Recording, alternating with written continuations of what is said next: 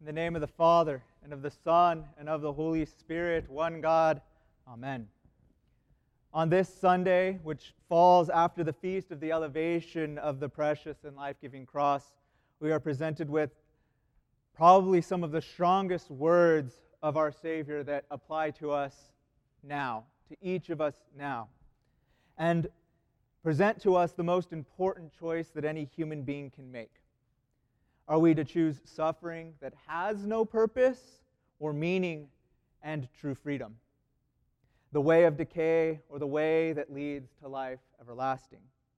This is what the Word, our Lord, that created the universe, Jesus Christ, speaks to us today.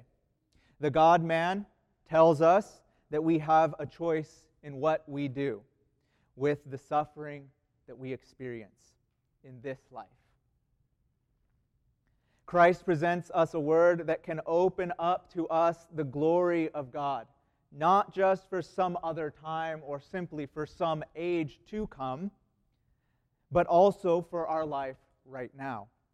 Suffering can be transfigured into more than pain and psychological turmoil and trauma. This word is this from our Lord: whoever would save his life will lose it, and whoever loses his life for my sake and the gospel's will save it. Christ presents to us a principle that is so very often hidden to us. I know personally that it can be far easier to only understand the world by what I can see right in front of my eyes. What can be measured, what can be marked and accounted for, and best if I can control it somehow. It is easiest to see only this one-sided vision by which I try to understand the world around me and chalk everything else up to another perspective. Yet Christ today is saying that there is much more to the universe that He created. There is much more to it than what we so very often take to be the sum and total of existence. It is typical to see sufferings and freedom as opposites that never meet. We attempt to gain what we call freedom in various ways. Almost all of them fail us. We become caught up in, say, political intrigue, or a simple argument, or the fleeting pleasure of having the winning argument and the last word. Perhaps you do this online, or with a coworker, or with your spouse, or against someone in the church herself. This is really just the passion of pride that we are draping over our heart to hide ourselves and not have true freedom. We may do this by the attention that we give to our body and its supposed needs, and making it just so to gain attention from others.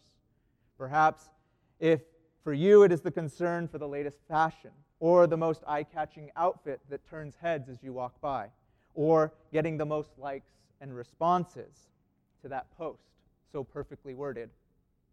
This is really the passion of vanity we are draping over our heart and hiding from the reality and true freedom. We may do this by turning the majority of our attention to business ventures, to gain more money, power over others perhaps. This is really the passion of avarice we are draping over our heart and hiding ourselves.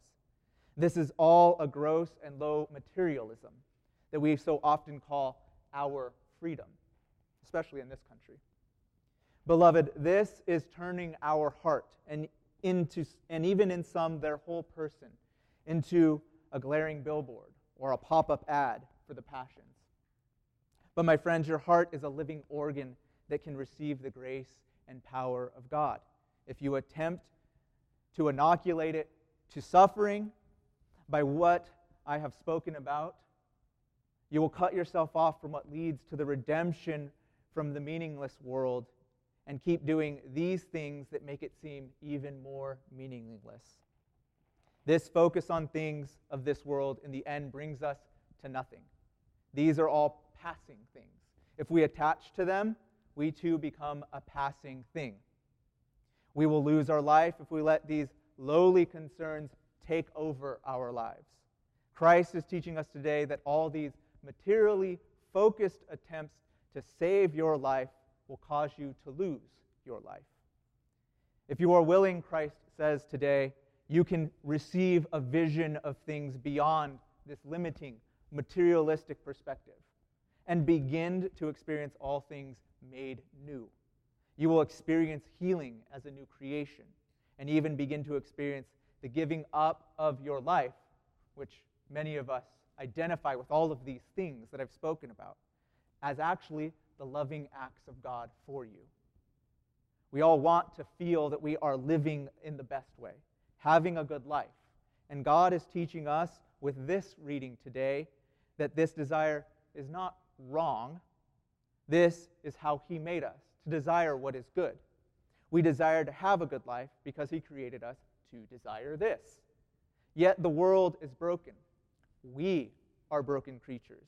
And we, because we are yet to be healed, yet to be fully renewed, are often, more often than not, mistaken by what is truly good. So we chase all the wrong things and in all the wrong ways. Whenever we focus primarily on the cares of life, we are actually killing the soul in some way and feeding it, in some sense, the poison of a purposeless action. There's no purpose to what we are doing, no higher purpose at least. It is the way of death when we do this. It is a death dealing because every pursuit toward the world which ignores God will have no eternal participation in Him, no lasting joy, no real fulfillment. God honors our will to ignore Him. Only that which we bring to Him will be healed and then have everlasting life.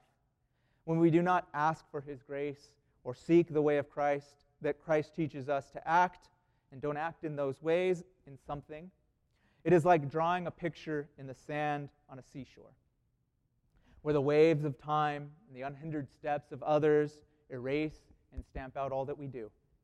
I'm sure every one of you has experienced some pain of some effort or beloved thing being washed out of your life. Important things that to you are kept only in your fading memory. This is the way of merely earthly existence. It is a shadow that people will later not recognize. They won't even see what the shadow is. But today, Christ presents in that beautiful phrase that opened up this homily of our Lord what is called an antinomy. And that's what He presents to us. Two seemingly contradictory truths are held up and sustained in tension without them annihilating one another, without each one of them negating the other. And this is given as the answer to our predicament. The cross of Christ is that answer. The cross is the bridge from the truth of our inevitable death in this world and the truth that God's love causes us to live forever. The cross is the response of God to all your desires and the instrument by which your heart is made alive and prepared for the eternal life with the Holy Trinity. Christ says to us today, take up the cross of your suffering and follow me. This can be very hard to hear. I know my immediate reaction when I hear these words, even to this day, is I don't want to do that. God, can you fix it all for me without me doing anything? You are omnipotent after all. Can't you just make it right so I can carry on as usual? And that's the kicker, though, isn't it? I would not be different. I would not have repented or truly given myself over to God and trusted in Him if I were to respond to Him in that way. Or every time I do respond to Him in that way, I'm left to my own devices, unchanged. I would have only tried to use God as some divine fix-it-all tool. This is why the answer our Lord gives us is not a simple yes to my desire for Him to just fix it all. I would be a robot and not a person, or worse, a man desiring something unholy or even evil, if I were to approach God that way. But God doesn't want a robot, nor does He want us to remain slouching toward hell. He wants to have a loving relationship with a living person. But by the word today, our Lord is saying that we can run to the kingdom through the way of the cross. It is the cross that fills our suffering, aims it toward eternal life, and establishes this divine communion of creature and creator. Our God loves us too much to simply make it right without our participating in the very making it right. Rather, Christ's answer to the world that has denied him is to rather enter it fully. He enters our broken world and fills what is broken with grace. And then he tells us this: if you wish to save your life, follow me. I am the life giver. We will not find lasting fulfillment and joy in what we are seeking in any of the pursuits of the world. None of those immediate fixes. Those are only of this temporary world and serve only its limited purposes. Do not give your heart over to these things, my brothers and sisters. We forfeit true and eternal life by pursuing these things without a thought of Christ. Count the cares of this world and even your very flesh is meaningless without Christ giving them meaning. Christ is saying, you follow me and be healed, and with each healing that takes place, the world is made more just and more righteous. That is the reality of the high calling of humanity that we often forget or even ignore. Humanity is called to redeem the world that is broken by participation in it for the sake of Christ. If you lose your life for the sake of the gospel, you will save it. Suffering and death, those are universal experiences of humanity. Yet they by themselves offer us nothing. But a person that freely takes up suffering that he is experiencing for the sake of Christ and the gospel is being saved for eternity and saving creation with him. How can it be that the world is saved through suffering? I know I often ask myself this. And as I was preparing this homily, I found this line from St. Theophylact. And he teaches this, that all people suffer and have crosses in their life. That's not really a choice that we have. And he says this: the Lord added in the crucifixion, something else, that one ought to have virtue in suffering. For this is what it means to follow me. So by the Lord's very act of choosing suffering for the sake of the rest of us, for the rest of humanity, he changed what suffering can do for us, that we can be in it for the sake of Christ, that is, to have virtue. And then we become like him and become truly Christians in that way. Christ asked us to participate with him in our healing and the healing of the world by becoming people who enter into suffering willingly, our own and that of others, to be healed. This is what virtue is and means. It is strength to do what is right, no matter the worldly consequence. Christ did not manipulate anyone to take up their cross. That's not what we hear today. However, if we only wish to take it up, then Christ helps us to have virtue, to have the strength, and then healing begins with us. We must, at the very least, wish and desire to lose our life for Christ's sake, and then Christ will save it. We must ask for and gain virtues in and through the suffering that may be present, to be formed for eternal life to come. Virtue is the writing of God carved into the tablets of your soul by the cross of Christ. Virtue is not like the passions that stick to us and deform us and use us, covering up our heart, unable to see God. That's what passion is. Virtue, rather, goes deep and lasts beyond the temporary turmoil of this world. Virtue shapes and forms the person to be an everlasting being in the likeness of God. When we take up the cross and follow Christ, we lose the life of temporal things, egoistic pursuits, in order to gain the eternal life in and of Christ. There is no other way than to exchange this world for the next by the virtues we gain through the crosses that we take up in this life. To take up your cross, to take up suffering, when it comes, and not attempt to erase it from our lives, is how we participate with Christ. We lay down our worldly life and enter into Christ's life. It is only in the cross that the crucifixions and pains that are inevitable in this life gain a purpose. We are able to enter eternity and joy that is beyond all worldly concerns, and that is what is born in you by that very action. So let us close with one more point. The promise of eternity is not a gamble with a reward after death. For Christ says this to us as well today. Truly I say to you, there are some standing here who will not taste death before they see the kingdom of God come with power.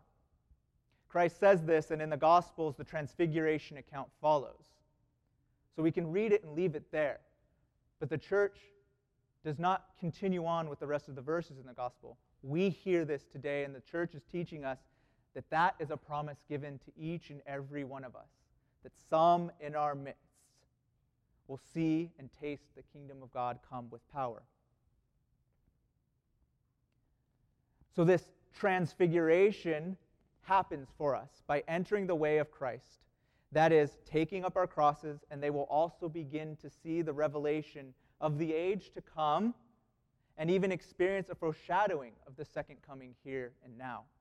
Those who do this become representatives of heaven to us, holy men and women that shine with the grace of Christ into the lives of all those around them.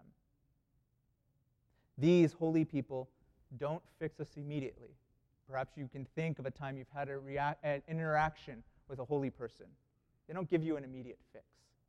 They teach us rather how to follow our Lord better and to live for eternity. These are living elders and saints of our church. Read their stories and their teachings, and you will learn that the kingdom can be made manifest now, in the midst of the crosses here. You will also learn how even this, how this is but a glimpse of what is to come. But it's a necessary glimpse.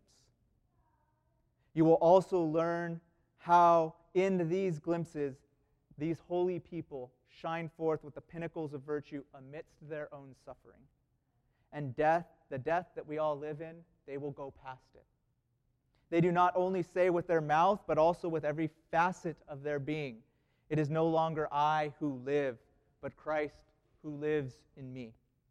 Some here in this room maybe, or may become these representatives of heaven here in this life.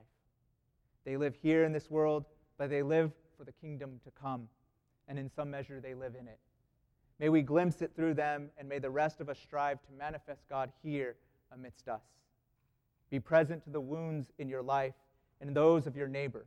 Bear them and suffer with them for Christ, and count them as your way to be redeemed. Today, all those who are suffering and feel that God is far, come to the foot of Christ's cross. He knows your pain.